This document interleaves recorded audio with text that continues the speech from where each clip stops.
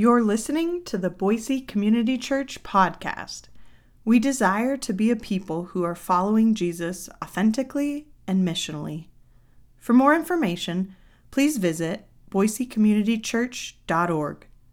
Please turn to Mark chapter 10. I'm going to pray one more time as we get ready to get started. Father, we come to you with open hearts, open minds, and a desire for your word, which we believe is holy. It's special. It divides between the bone and the marrow, but deep in our soul.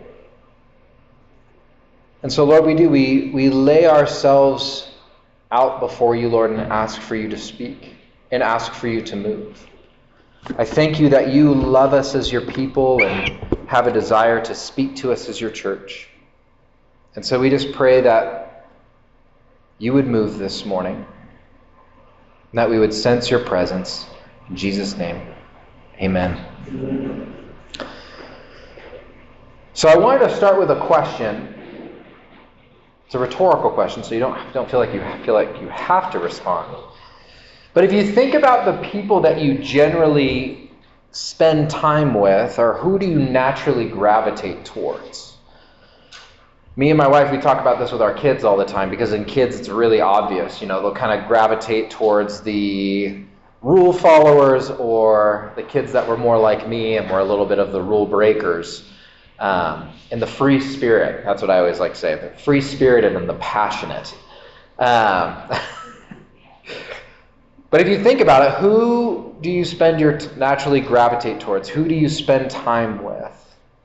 Because who we spend time with actually says a lot about us.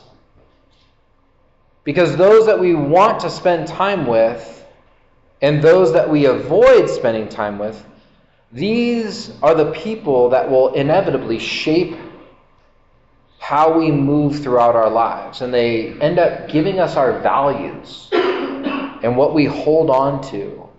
The people that we call our close friends and confidants. It's something that's interesting when we think about this. We actually naturally spend time with those that we think we can benefit from. Which I know that sentence probably sounds really uncomfortable, because you're like, that makes me sound really selfish. The ugly version of this is, we kiss up to our boss because we want the raise, or we want this thing, or we're trying to get something from someone. The more natural and normal way we see this playing out, and probably the more acceptable way for us to be able to receive that, is wanting to spend time with someone because you want a relationship with them. I didn't just happen to run into Kylie. I saw her at a college group. Super funny because she doesn't remember this. But I saw her and I was like, I'm going to get to know this girl. Because I wanted a romantic relationship with her. Because I thought she was super beautiful and just really kind. I obviously won out. Or if there's a casual way, if we want to spend time with someone just to become friends with them. Or we will spend time with those who can teach us something or teach us a skill. Maybe it's someone you'd like to work out with, or a mom or a dad that raises their children in a way that you admire. They're incredibly patient and kind and gracious and intentional. I've spent time with men who I enjoyed because I enjoyed seeing the way that they showed up with their spouse. Because they did treat their spouse with such love and reverence and just would praise their spouse, where that was a rare thing in my upbringing. And so the question this morning is, who do you gravitate towards? Or in the words of Jesus, who will you receive? And I know that there are those that choose to be by themselves or only be with their immediate family. But honestly, I'm guilty of that. I kind of fall into that camp. Most people are kind of surprised by that because they're like, man, you got so much going on. You're probably hanging with people all the time. That's actually not the case. I spend a lot of time by myself. And I'm guilty of that.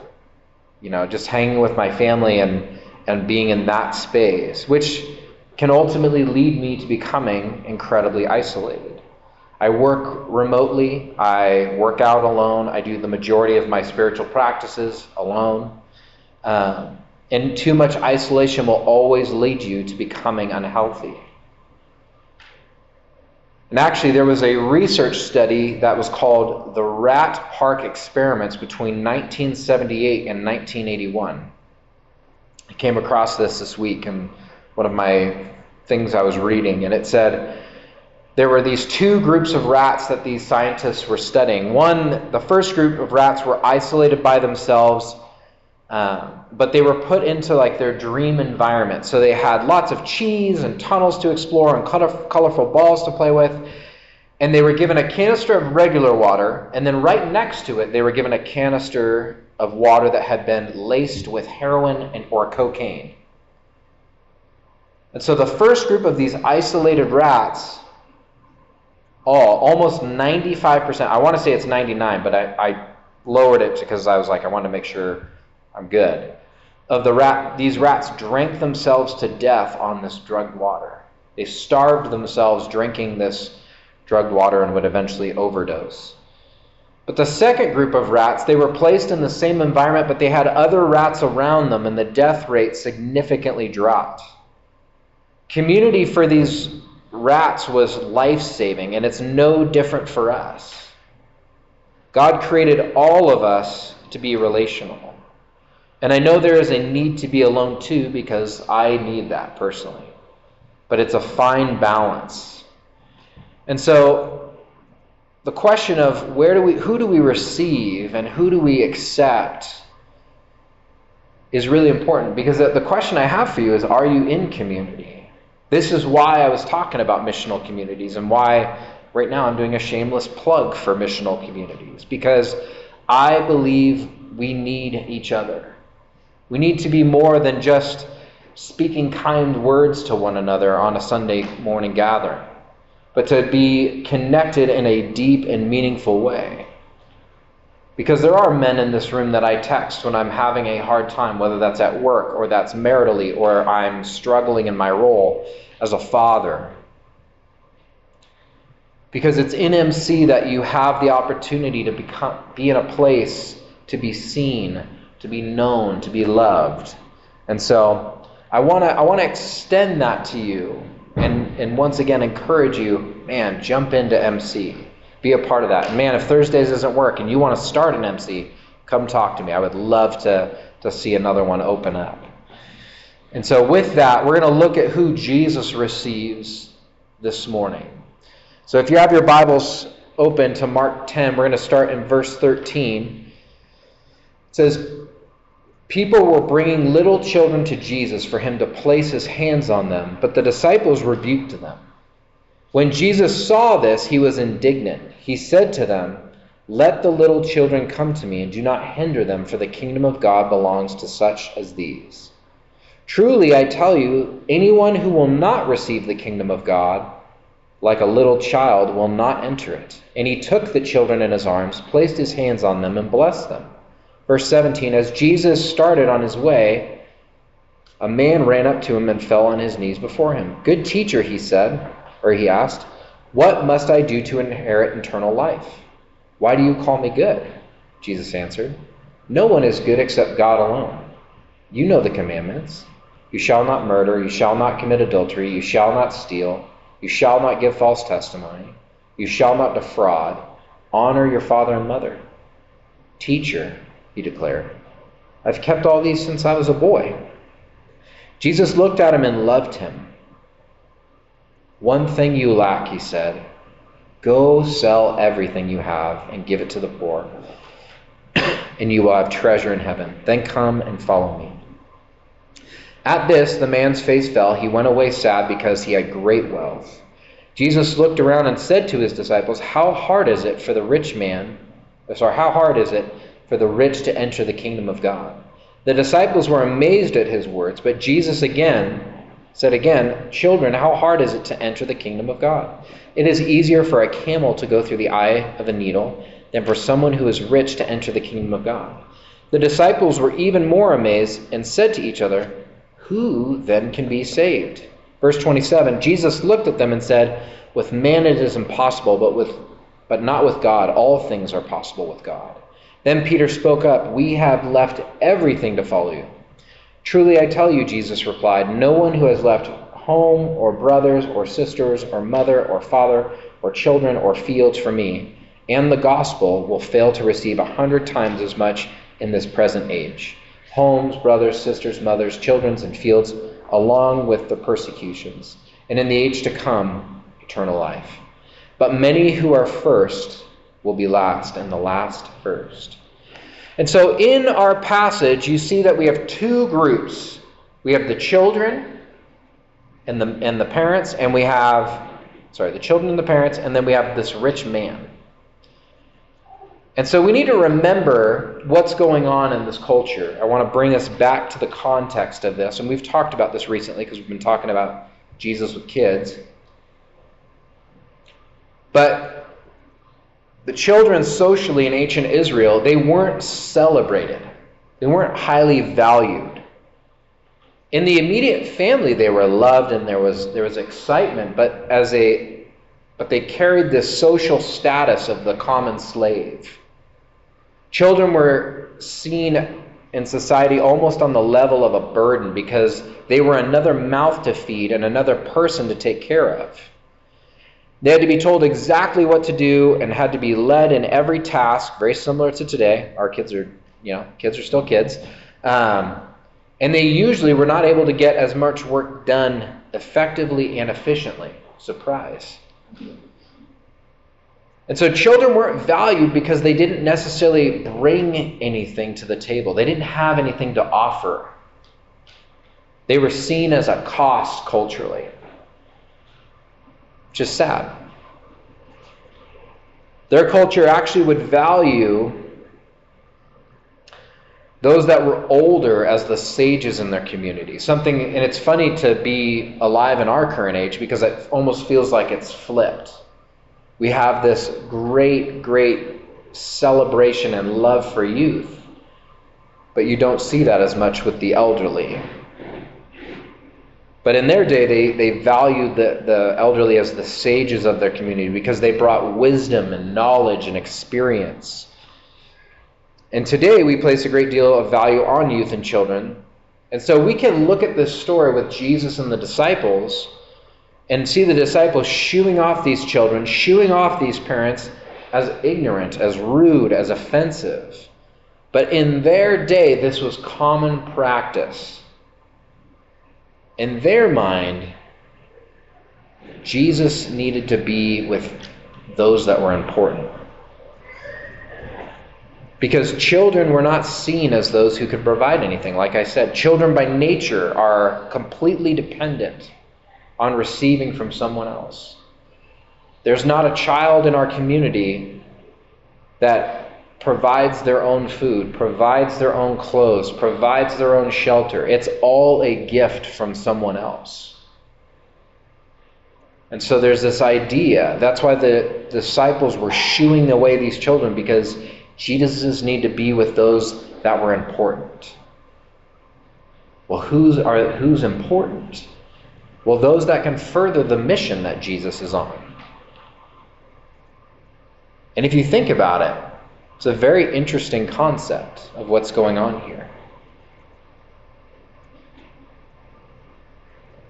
But Jesus doesn't respond the way the disciples expect, the way that other religious leaders would have been, because children may have ran up to them and they'd be like, "Get out of here. I have some teachings to deliver. I have some work to do." But Jesus doesn't allow them to be pushed away. Instead, it actually says that Jesus is frustrated with his disciples, and instead he wraps his arms around these children and he blesses them. And this is part of why we actually do a blessing over the children before we send them to their class. Because we believe Jesus wants us to be blessing the children like he did. And he uses it as an opportunity to speak of how the kingdom of God actually belongs to those that are like these children. And I don't think he means like, hey, we just need to become like children, where we're selfish and we're, all the negative sides of being a child. But he's talking about something really important here. The disciples are shocked because they don't understand what's going on. Jesus is saying these are actually really important, and they are the receivers of the kingdom, because they're always receivers. And that's how we're supposed to be. And then the disciples are surprised even more by what happens next as Jesus interacts with this rich man. We know him, if you've been in church, as the rich young ruler. And he's this rich man who had great wealth, which most likely would translate to great power, to great influence, to great opportunity for the disciples. And so this is the man who is coming, who wants to follow Jesus. And he had a lot he could give. He could introduce Jesus to other wealthy individuals or important people in the community. He could bankroll Jesus' entire ministry. And honestly, as someone who has started a church and knows people that have helped plant churches, this is the one that anyone that is starting a company, a business, a ministry is praying that they run into and they meet. Those that believe in the cause and that want to help with the mission in practical ways. And so the disciples would have been watching this interaction when this man comes in and falls on his knees and he's ready to become this follower of Jesus. And they're like, that's it, man. This is going to be great. We're about to be set. Camels galore. And the disciples would have been like, Jesus, let's take this guy. He can help us. But as we recount the story, he shows up and falls on his knees and begs Jesus to know the way of eternal life. He's saying, what do I need to do? And so Jesus says, hey, you know the commands. Don't murder. Don't commit adultery. Don't steal. Don't lie. Don't cheat others. Honor your father and mother. And we know what the man says. He responds, I've done it. I've kept these things since I was a kid. But this next part's important for us. Jesus looks at the man, and what does it say? If you have your Bible, look. He loves him. I've never noticed that part in this story before. I've taught this story countless times. But Jesus in this moment pauses and looks into this man's eyes. This man that's begging for an opportunity to understand how to receive eternal life, to really feel confident in salvation. But Jesus looks at him and loves him.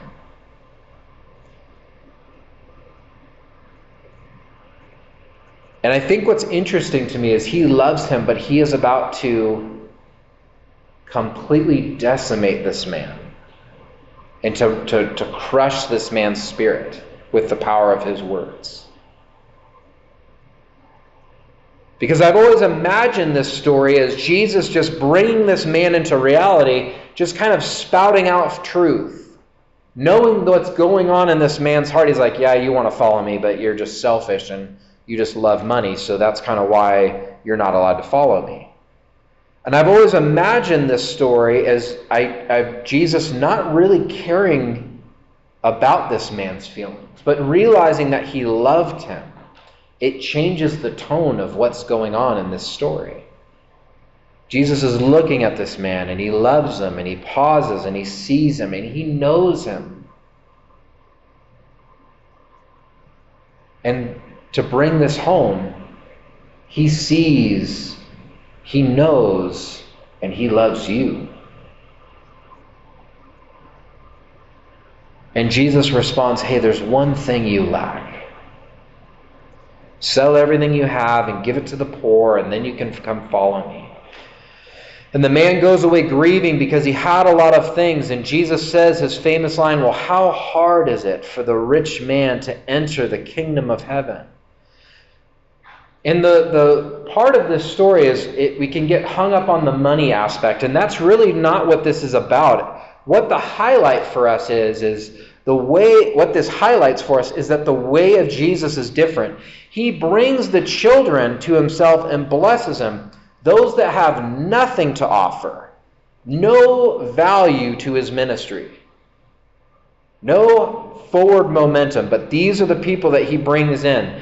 And he sends away the rich man, the one who has a lot to give and has nothing but benefits if he follows Jesus and supports him. And Jesus is honest with him. Hey, there's something missing in you. And I would ask us this morning, is there something missing in each one of us? Because it isn't about what we bring. It's a question of will we become like children, those dependent receivers? Because the man was saying, hey, what can I do? How can I show up? What can I bring?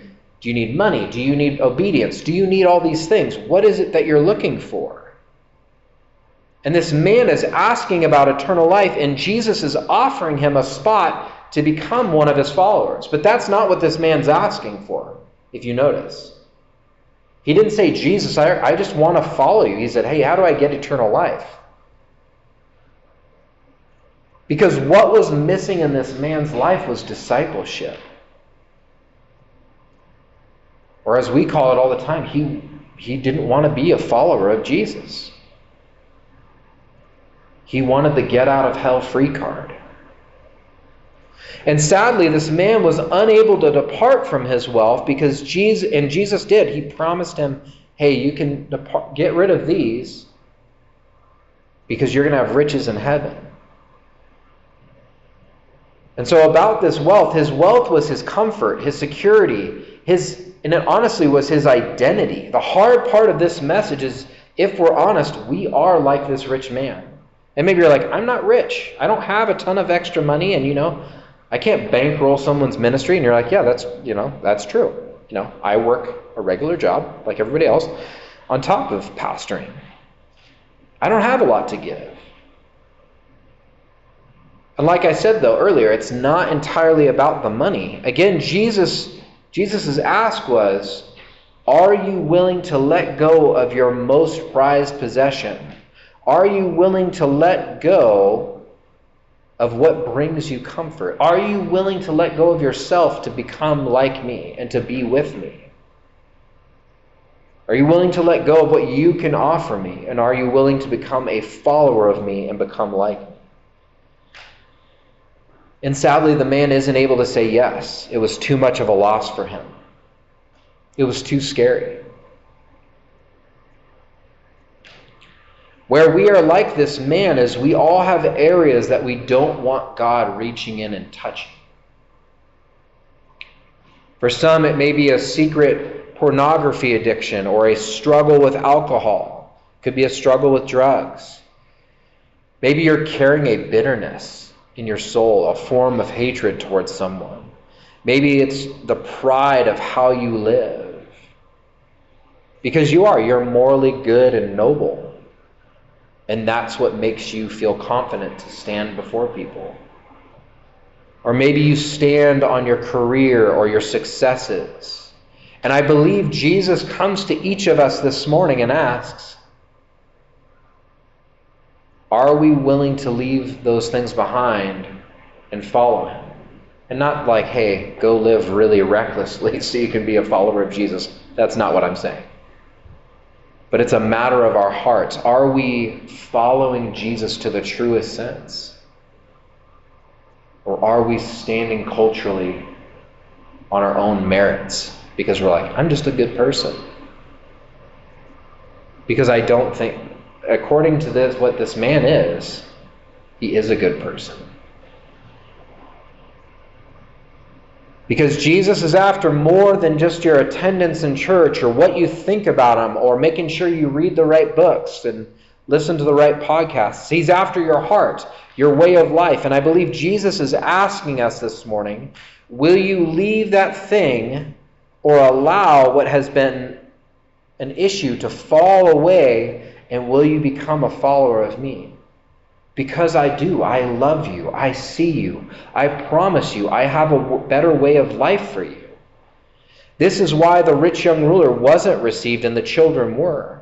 So when we ask the question, who did Jesus receive? He received those that did not bring anything, any real value.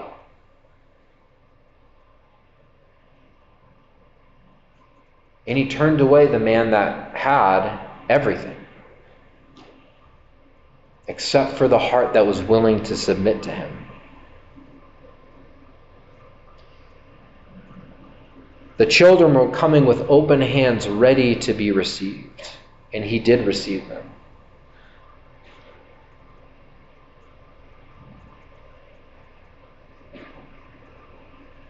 Why Jesus says it's hard for a rich man to enter the kingdom of heaven is because, if we're all honest, money is something that we find peace in, we find security in, we find rest in. And all of us have lived through some financial times and crisis where we saw money not be a stable place. But the issue is not about whether you have money or not. It is around, what are you finding security in? What are you finding safety in? And this convicts me to the heart, man. Am I willing to allow Jesus to really have that place where he's able to speak into every area of my life? My habits and the ways that I talk and the ways that I live? Or will I continue to live in a way where I just look at other people and I go, it may not be the best, but probably in the top 20%, on a good day. Am I willing to leave everything to follow Jesus? So Peter comes back to Jesus and he says, we've left everything and followed you. I love Peter because I feel like if I was walking, step in step with Jesus, I feel like I would say a lot of the same things. I'd be like, I'm awesome.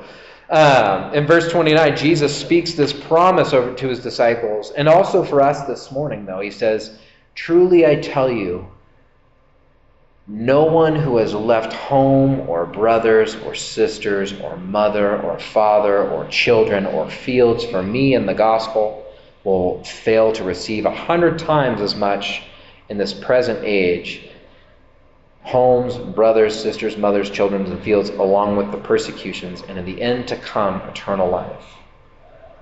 And the first will be last, and the last will be first. And so those of you that are followers of Jesus, you may lose family and friends. I have.